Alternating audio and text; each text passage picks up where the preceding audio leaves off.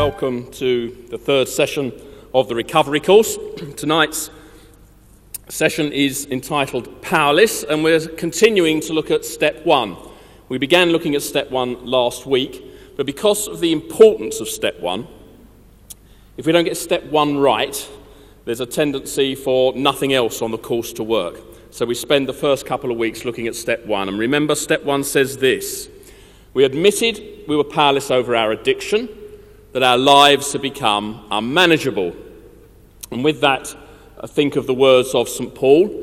It's from his letter that he wrote to the Romans, and I think many of us here can relate to these words. He said this: I do not understand what I do. For what I want to do, I do not do, but what I hate, I do.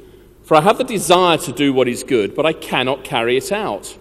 For what I do is not the good I want to do, no, the evil I do not want to do, this I keep on doing. What a wretched man I am. Who will rescue me from this body of death? Thanks be to God through Jesus Christ our Lord. In step one, we are admitting that we are powerless in trying to conquer our addictions and our compulsive behaviours in our own strength, and that as a result our lives have become unmanageable. As soon as we begin to admit that we don't have sufficient human power to change, we're on the road to recovering our lives. We're coming to see that trying to soothe and medicate our deep hurts, fears and insecurities by using simply does not work. And that denying there is a fundamental problem is actually leaving us enslaved to our addictions. We've lost sight of reality and who we really are. One way to begin overcoming denial is to start accepting certain truths about ourselves rather than trying to deny them. And the first of these truths is to accept the pain is there. Last week, we considered 5 negative aspects of denial that make our lives unmanageable, and they were these. The first one is denial separates us from God. Secondly, denial separates us from one another. Thirdly, denial prevents us from experiencing true freedom. Fourthly, denial increases fear and anxiety within us. We tend to think it makes it better, but it doesn't. It increases the fear and the anxiety. And fifthly, denial actually makes matters worse by allowing shame and guilt to enter the equation on top of the deep inner pain that we started out with. We get to the point where we can move on when we recognise that the pain we are feeling is worse than the anticipated fear of change. In other words, we would rather change than remain in our hellhole.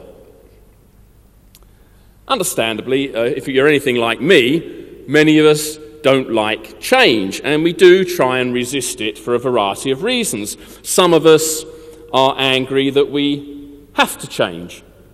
Some of us feel shame that we need to change. And probably many of us here are afraid that we will not be able to change. And certainly there will be times on this course when we'll say to ourselves, I can't do it. I'm not up to this. There was a time in the Old Testament when King David came to the end of the line, and he wrote these words, he crying out to God. He said, Be merciful to me, Lord, for I am faint. O Lord, heal me, for my bones are in agony. My soul is in anguish. How long, O Lord? How long? Turn, O Lord, and deliver me. Save me because of your unfailing love.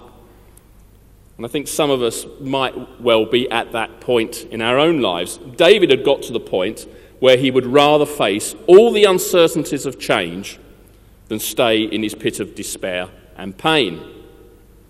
So the first truth we need to accept about ourselves is that the pain is there, it's horribly real, and life would be so much better without it. But that will only begin to happen as we face up to it with honesty and courage. The second truth we need to accept is that we are not God.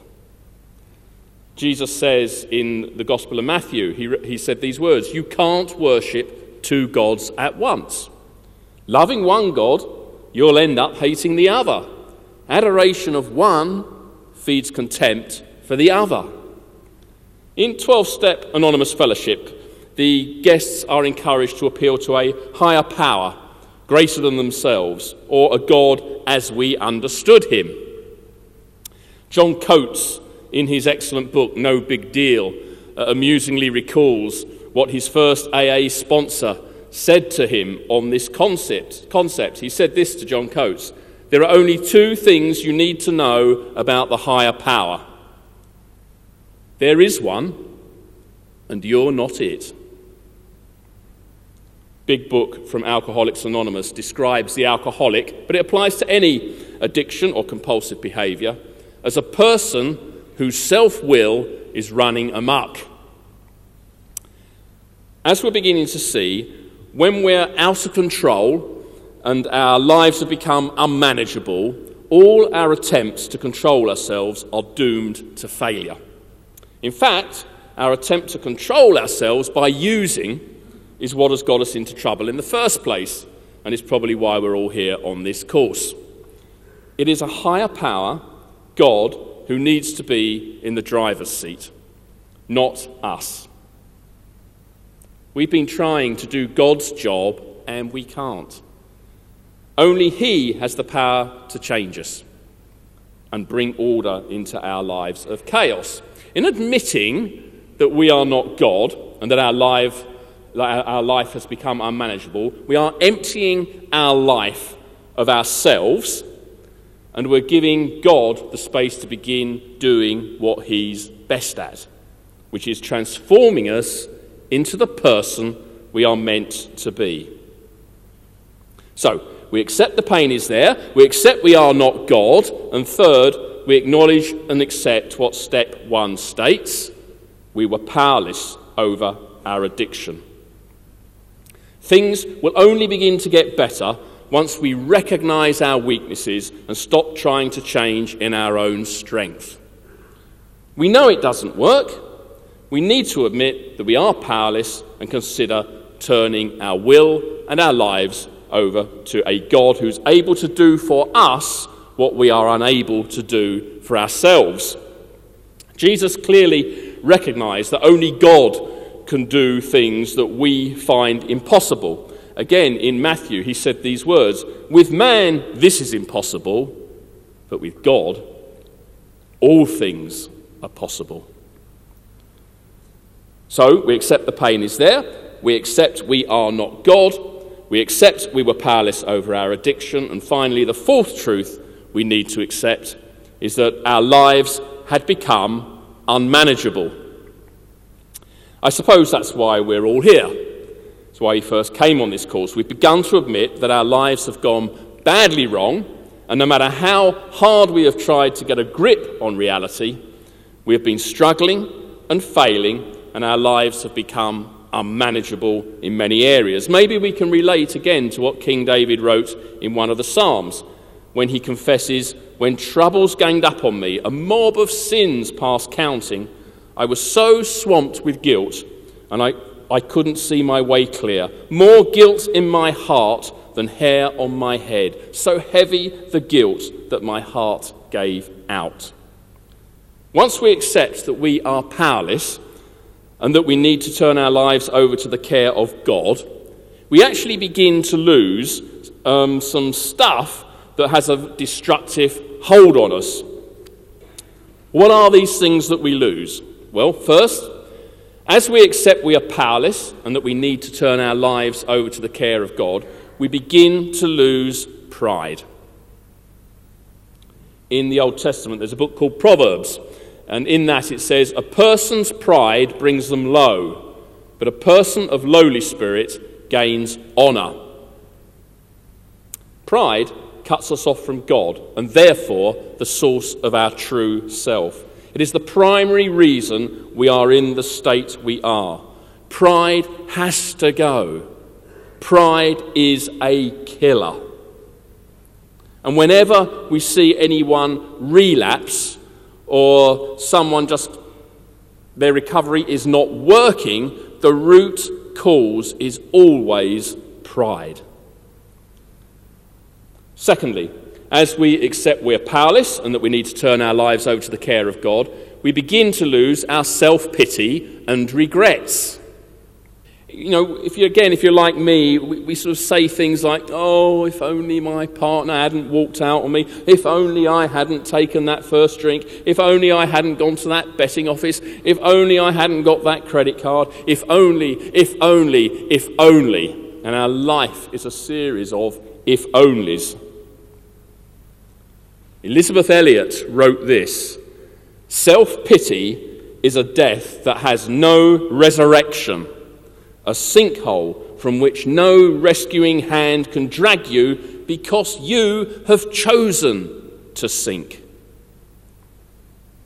We need to get real and start walking in the truth and taking responsibility for our actions.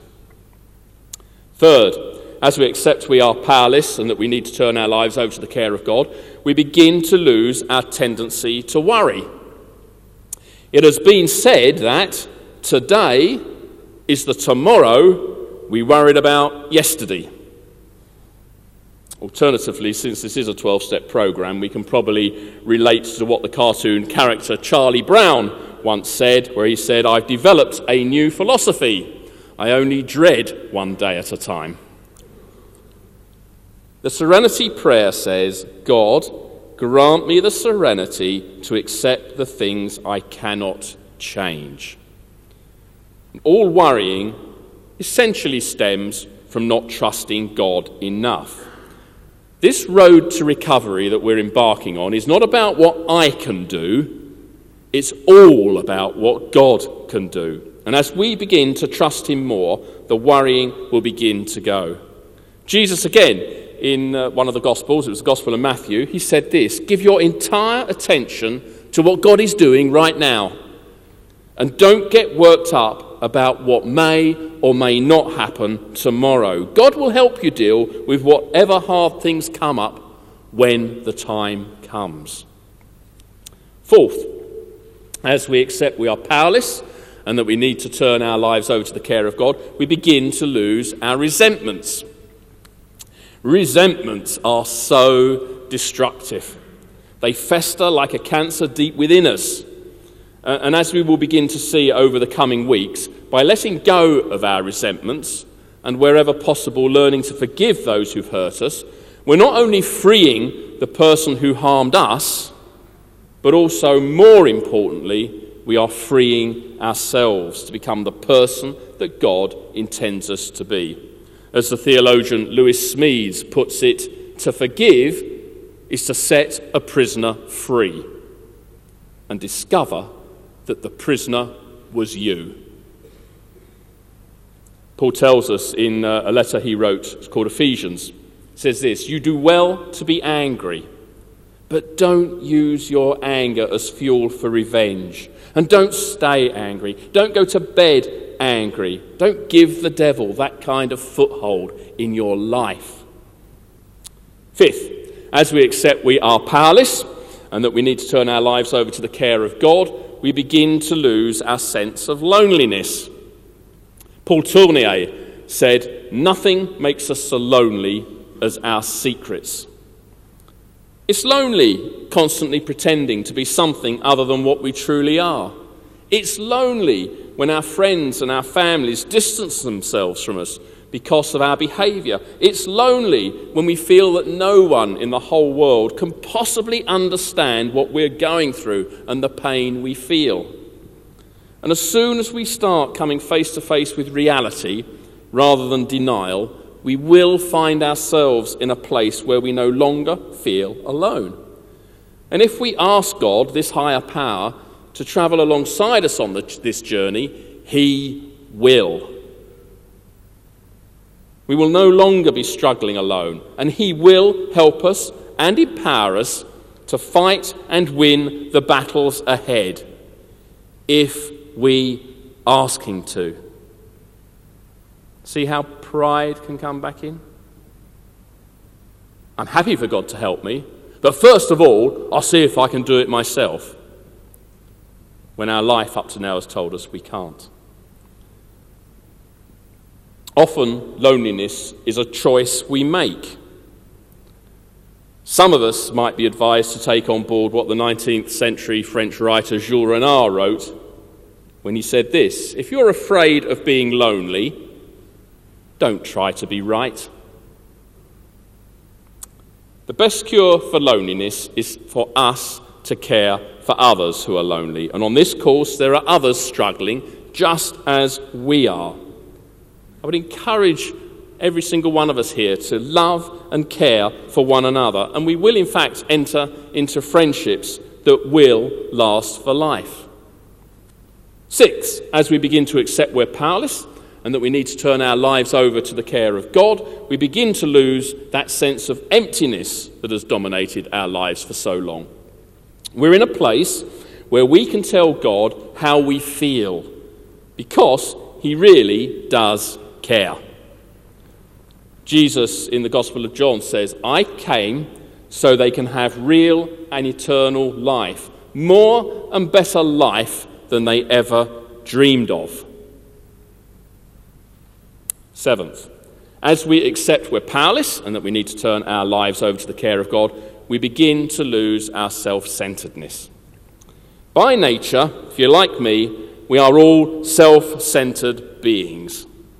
But I guess many of us here are beginning to discover just how unsatisfactory that kind of life is. When we live for ourselves, we are gripped in a kind of slavery. It's only when we release everything to God that we find perfect freedom. And freedom is God's goal for every single one of us here. Selfishness is at the heart of most of our problems, and yet Jesus promises this. He said, if you grasp and cling to life on your terms, you'll lose it. But if you let that life go, you'll get life on God's terms. Finally, 8th, as we accept we are powerless and that we need to turn our lives over to the care of God, we begin to lose our sense of separation from God. The Bible is the story of God's search for us. So if we're in a place where we feel we can't find God, it may be wise to ask ourselves, who moved? Because it isn't necessarily God. God is not very interested in our ability. He's more interested in our availability. Therefore, sometimes we need to let go of much that we hold dear that has become an alternative God. These false gods, they may be things like a relationship, a boyfriend or a girlfriend, money, anger, resentment, our reputation, pride, ego, the need for me to be in control of my own destiny. These are all alternative gods, and once we begin to let go of these, we can then wait in confidence that at some point the one true God will pitch up. Some wonderfully encouraging words by St. Paul. I appreciate as I stand here talking about God, and I've done this, I think there's no way God could love me. I can see how he loves everyone else in this room, but not me. I mean, he knows the things I've done. He knows the things I've thought. I am so unlovely. Paul writes these extraordinary words that have actually had a massive impact on my own life. He said this, "Who shall separate us from the love of Christ? Shall trouble or hardship or persecution or famine or nakedness or danger or sword? No. In all these things we are more than conquerors through him who loved us. For I am convinced that neither death nor life, neither angels nor demons, neither the present nor the future, nor any powers, neither height nor depth, nor anything else in all creation will be able to separate us from the love of God that is in Christ Jesus our Lord. Nothing can separate you from the love of God. So where does that leave us tonight? First, we need to recognise and ultimately accept that the power to change only comes from God. I'm sorry if that's bad news for some of us here, because we were really hoping we might be able to avoid that conclusion. But in my own experience, the power to change only comes from God. Second, we need to accept that we are not God. Third, we need to accept the reality of the pain that lies deep within each one of us and begin facing up to it with honesty and courage rather than by using something to medicate that pain.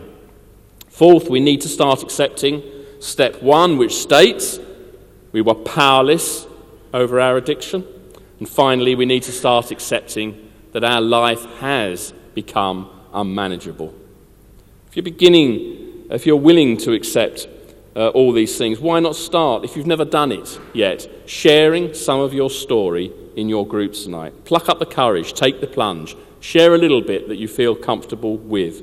We're all in this mess together, and we're all going to get out of this mess together. And if we are beginning to realise that we are powerless, then let's go to the only one who can help us, this higher power, God.